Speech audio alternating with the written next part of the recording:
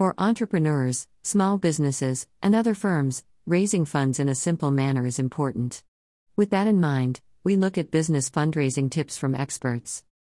For related information, check out these posts. Freebies for startups and small businesses.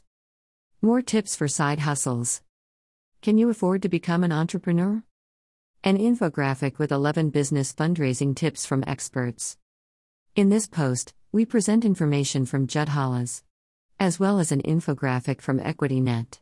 Click the link for a lot more. There are many reasons to pitch your business: investment, sales, customer acquisition, recruiting, and more. In this article, we will focus on strategies to pitch when raising early-stage angel or venture capital. We cover some of the high-level considerations and tips for pitching investors, an outline for early-stage pitch decks, and advice gathered from watching and reading the pitches and pitch decks of the most well-funded and successful startups. Now, consider the following tip. With a company example. Demo your product, Rapify. When James Heller, the founder and CEO of Rapify, pitched at Launch Festival in 2016, he waited less than 10 seconds to say, "Let me show you how it works."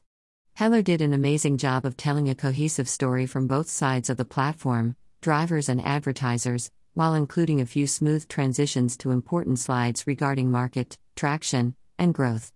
To date, Rapify has raised $9 million from 14 investors. Every time you pitch in front of an audience, even if only one investor, have one person manage the actual product demo, while the other person does the talking. If you try to manage both simultaneously, you're almost certain to lose the viewer's attention and have a poorly executed demo. According to DocSend CEO Russ Heddleston, when early-stage pitch decks are sent to investors, they spend the most amount of time reviewing slides about the product itself. Russ has presciently said, "Pre-seed is all about the product.